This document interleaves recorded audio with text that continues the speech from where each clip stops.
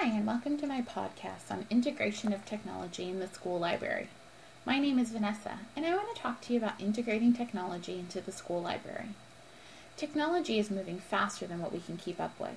The school library can serve as a portal for students to learn and be able to use the latest and greatest tools such as hardware like computers, iPads, smartboards, and other portable electronic devices. It also serves as great teaching grounds to begin using Web 2.0 tools such as wikis and blogs. Why integrate technology into the school library? As a librarian, it is very important to stay up to date with all the latest trends in technology. This is a great way to be an advocate for our children's learning. Integrating technology with classroom content can improve student achievement as well as keep our students motivated and interested in their learning. Not only is it keeping students interested in their learning, but it is giving them responsibility to take charge in their own learning, which has a multitude of benefits. Integration of technology into the library is definitely a win-win situation.